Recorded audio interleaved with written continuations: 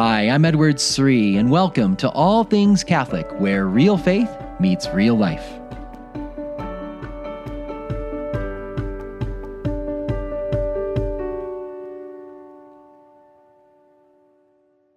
As the topic of abortion is being intensely debated in our country these days, I think it's important that we Catholics maintain a supernatural perspective. We need to see what's really going on. We need to see things with the eyes of the angels. I want to consider this with a spiritual lens, not just what's happening in the news and what's happening in Washington and what's happening on social media. We need to look at this with a clear supernatural perspective. We have to remember that all that's going on here, remember that behind all of this, it's the devil ultimately. It's the devil whom Scripture reveals is the one who hates human life. It's the devil that's always trying to get us to turn on each other, to fight with each other, hurt each other, even kill each other. We see this right away at the very beginning of the Bible. The first generation after Adam and Eve, what happens? Cain murders his brother Abel out of envy. And when God confronts him on this, what does Cain say? Do you remember? He says, "Am I my brother's keeper? Do I have any responsibility to care for other people's human life? And am I responsible for other people?" Well, St. John Paul II beautifully, poignantly shed light on what's really happening in the culture today. He said in his great encyclical, The Gospel of Life, Evangelium Vitae, that the same selfish mentality of Cain, "Am I my brother's keeper?" that gets us just to focus on me and my finances, and my pleasure and my career, my fun, my friends, my social life. That same selfish mentality of Cain gets many of us, even Christians in the Western world, to neglect the poor, the sick, and the elderly, to neglect our responsibility to care for the marginalized, the homeless, the lonely, the immigrants. But we see this most especially, most alarmingly, in abortion. Listen to what John Paul II wrote about in that great encyclical, The Gospel of Life. He said, "No one more absolutely innocent could be imagined." Think about that baby in the womb. That baby in the womb, he says, no one more absolutely innocent could be imagined. In no way could this human being ever be considered an aggressor, much less an unjust aggressor. He or she is weak, defenseless, even to the point of lacking that minimal form of defense consisting in the poignant power of a newborn baby's cries and tears.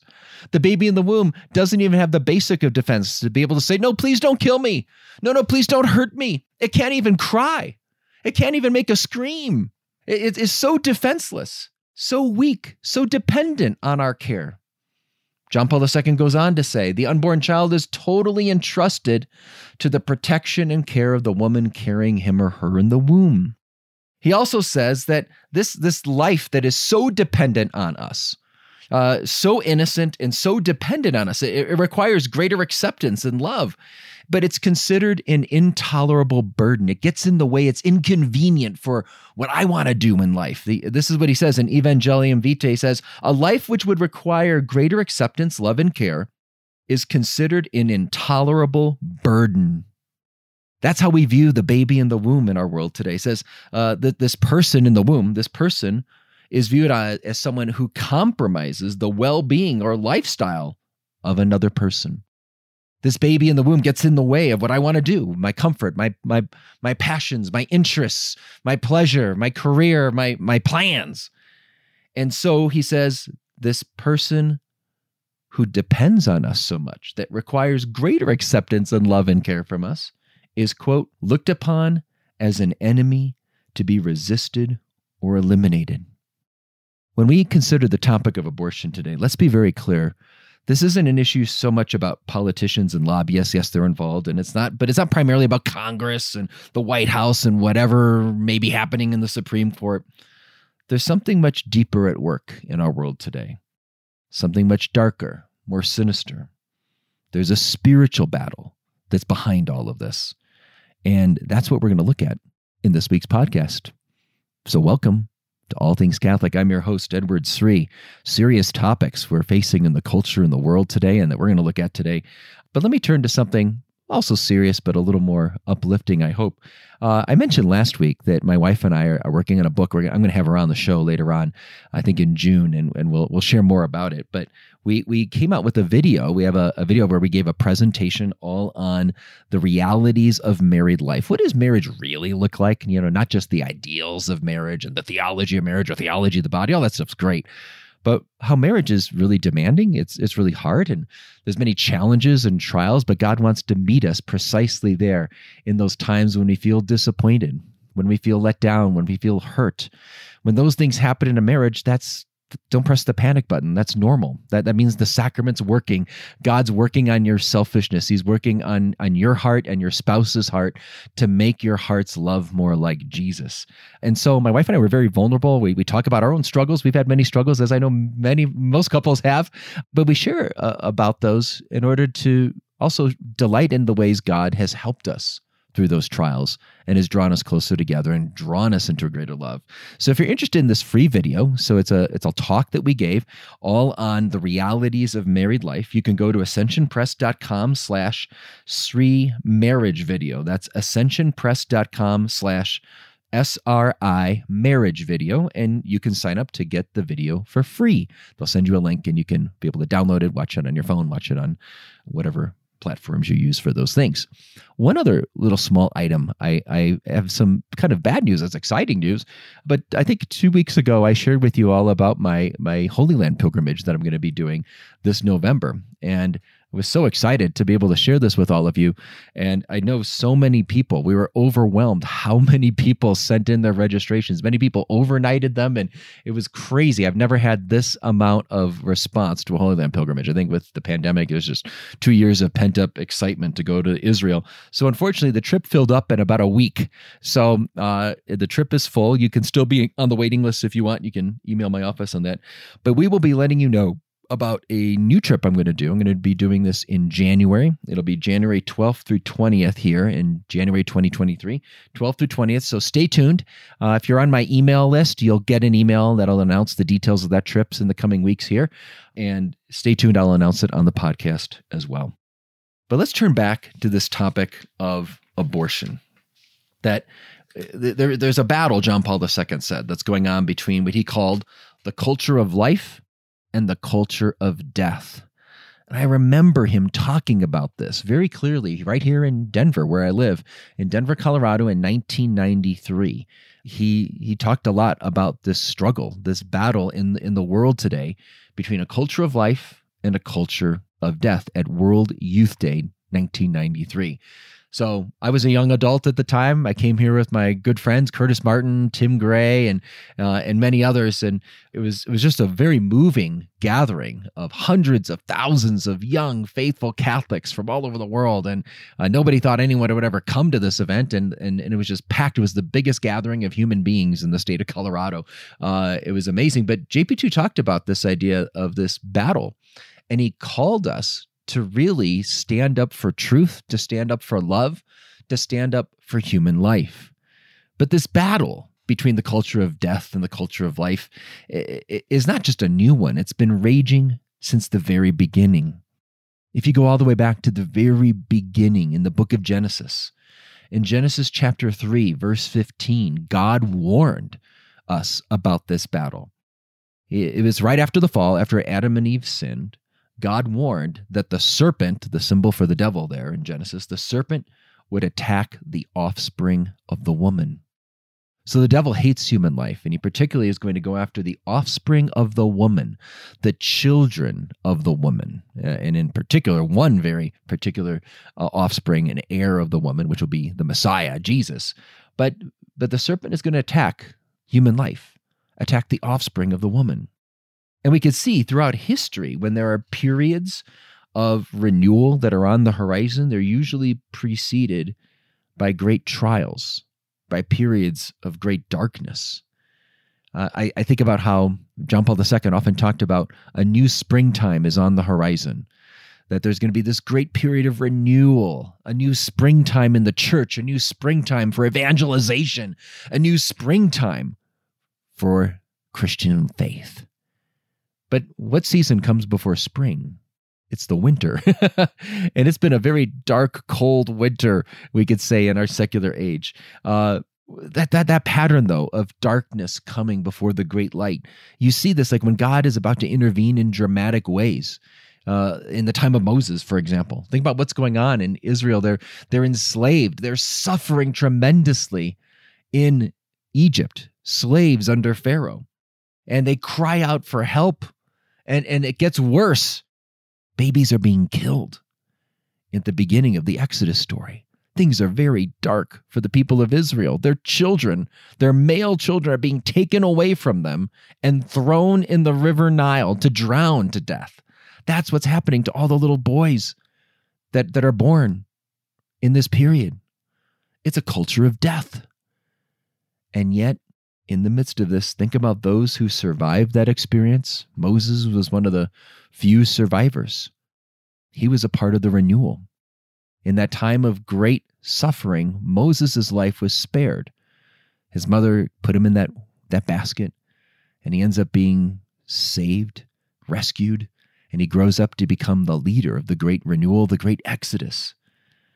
Think about in Jesus' day, what happened when God sent the Messiah, Jesus Christ. There was the rage of King Herod, the massacre of the holy innocents. Many babies are killed. And yet Jesus is spared like a new Moses. He also goes to Egypt, just like Moses ended up being put in the river Nile, but in a basket, and then ends up being raised in an Egyptian household. It becomes the one who will liberate the people from their slavery under Pharaoh.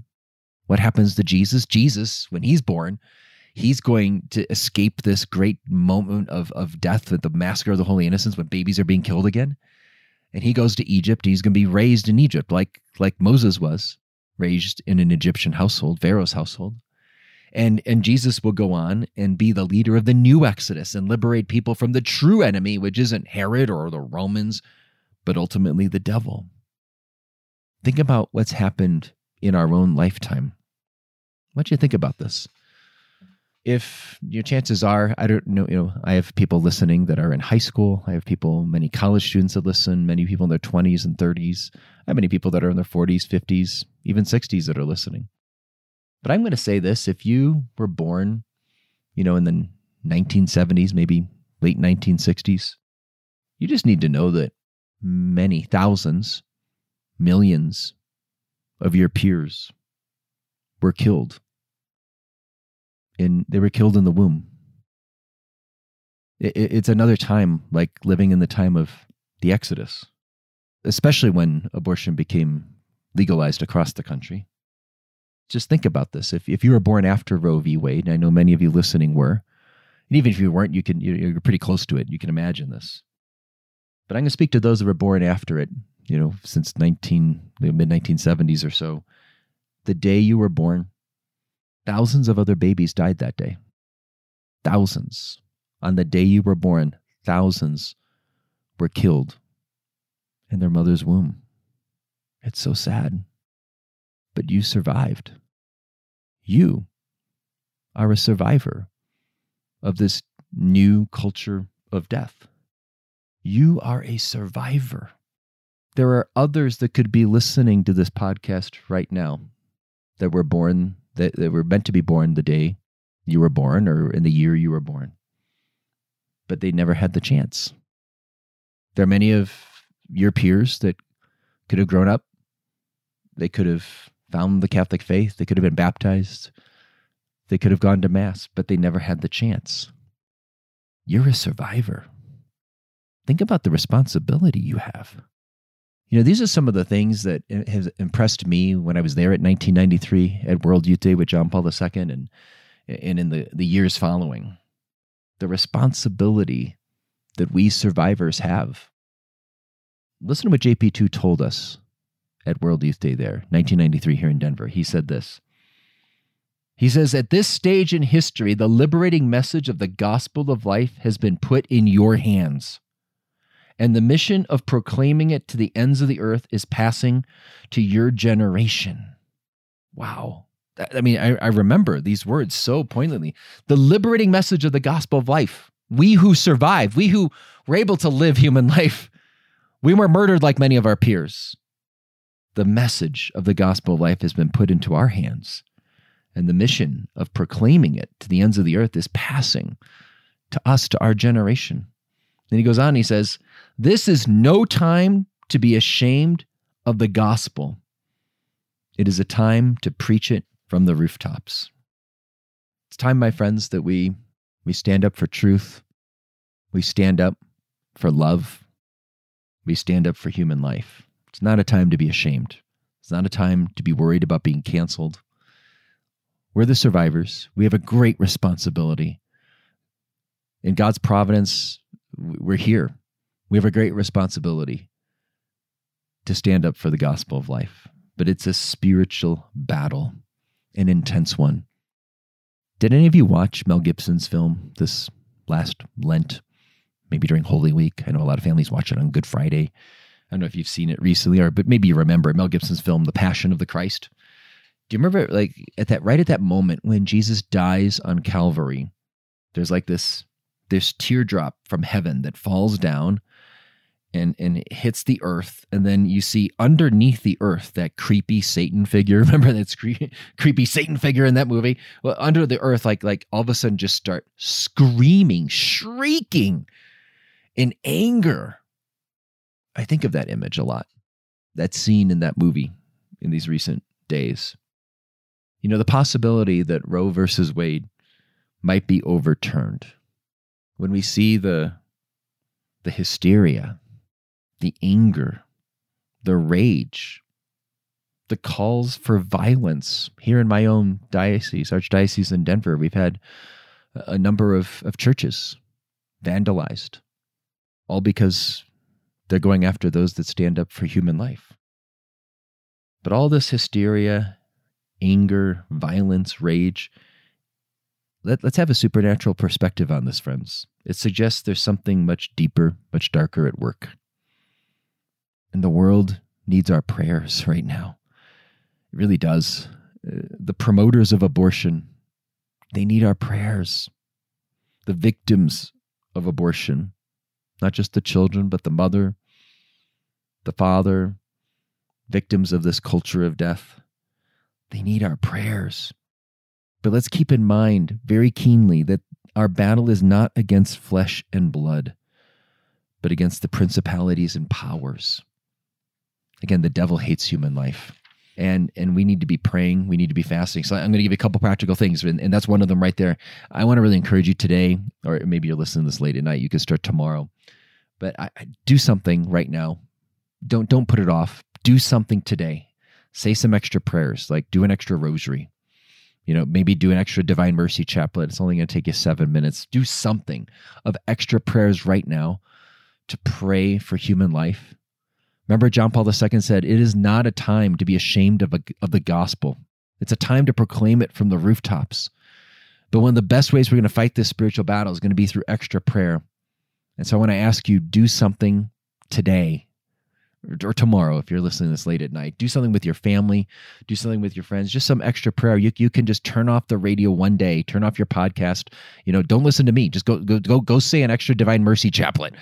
Say a decade of the Rosary. It could be something small, but do something. Please pray, because the world needs our prayers right now. God's about to do something really awesome. You know, again, before every great renewal, there's always great darkness. Before the springtime is winter. We've been in winter, but we need to pray. Maybe, and also do some extra fasting. Can you give up one day, just not be on social media for one day? Could you do it? Could you do it for those thousands of babies every day that are murdered in our country? Could you do that? Just give up Instagram for a day. It's not going to kill you. If you can't give up Instagram for a day, you have other problems, other addictions, you know, so just give it up for a day, or give up your favorite glass of wine or your favorite sweet or your favorite coffee drink, whatever it is. Can you just do something small? I mean, I know some people want to do bigger things like just fast all day. That's awesome. But I just want to encourage everybody, do something. Do something right now, because we are not battling against flesh and blood, but against principalities and powers. And those battles can only be fought with prayer and fasting in union with Jesus Christ and his Blessed Mother. Second thing, remember what true self-giving is. John Paul II, when he wrote about the issue of abortion, he said the root issue is our false understanding of freedom. We think freedom is about just being able to do whatever we want, whenever I want, however I want. He calls it a self-centered concept of freedom. That's what he wrote about in Evangelium Vitae. There was a homily I just heard, wonderful homily from my pastor, which is really moving for Mother's Day. And he shared something that one of his fellow priest friends had once said, that how in the pro-abortion movement, many times one of the slogans or ideas is that, hey, this is my body. It's my body. I can do whatever I want with my body. Don't tell me what to do with my body. That's the common kind of idea. And this priest had reflected on this and said just how opposite that is from what Jesus models for us, as Jesus shows us what true freedom is, true self-giving is. What does Jesus say at the Last Supper? He says the same thing. This is my body. He starts off with the same 4 words, but he doesn't say this is my body to do with whatever I please, to do whatever I want with it. He says, this is my body, which is given up for you. He gave up his body for us. That's true freedom. He has the interior freedom to make his life a gift for others, a gift of love for others, a gift of love to his heavenly Father, a gift of love to you and to me and all humanity for our salvation. He gave up his body for the sake of others. That's true freedom. He didn't have the voice of Cain in his heart. Am I my brother's keeper? Am I responsible for other people? My life's just about me. No, he didn't have that. This is my body, which is given up for you. And all men and women are called to use their lives not for their own purposes, but for God's. And when we do that, we actually find our fulfillment, our happiness. That's why everybody in the world today, everyone even the promoters of abortion, need our prayers. Not just on this issue of abortion, yes, certainly that, but just that they can experience what true freedom is. Because we will only find ourselves when we make ourselves a gift to God and to other people.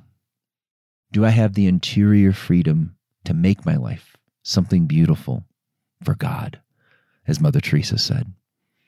Let's pray and let's fast, but let's also remember true freedom. So the next time you have a child breaking down and you're tempted to just complain, you can remember, no, this is my body given up for you. I'm here to serve. I want to be like Jesus. The next time there's a family member that just is sick and needs some extra help, and you're kind of like, oh, I'm just busy, this is a bad time. No, this is my body given for you. I'm going to serve. Because we find our fulfillment, we find true love when we lay down our lives and give our lives in service to God and to others. Thanks so much for listening. Let's pray for our culture. Let's pray for the world. Let's pray for the defense and promotion of all human life.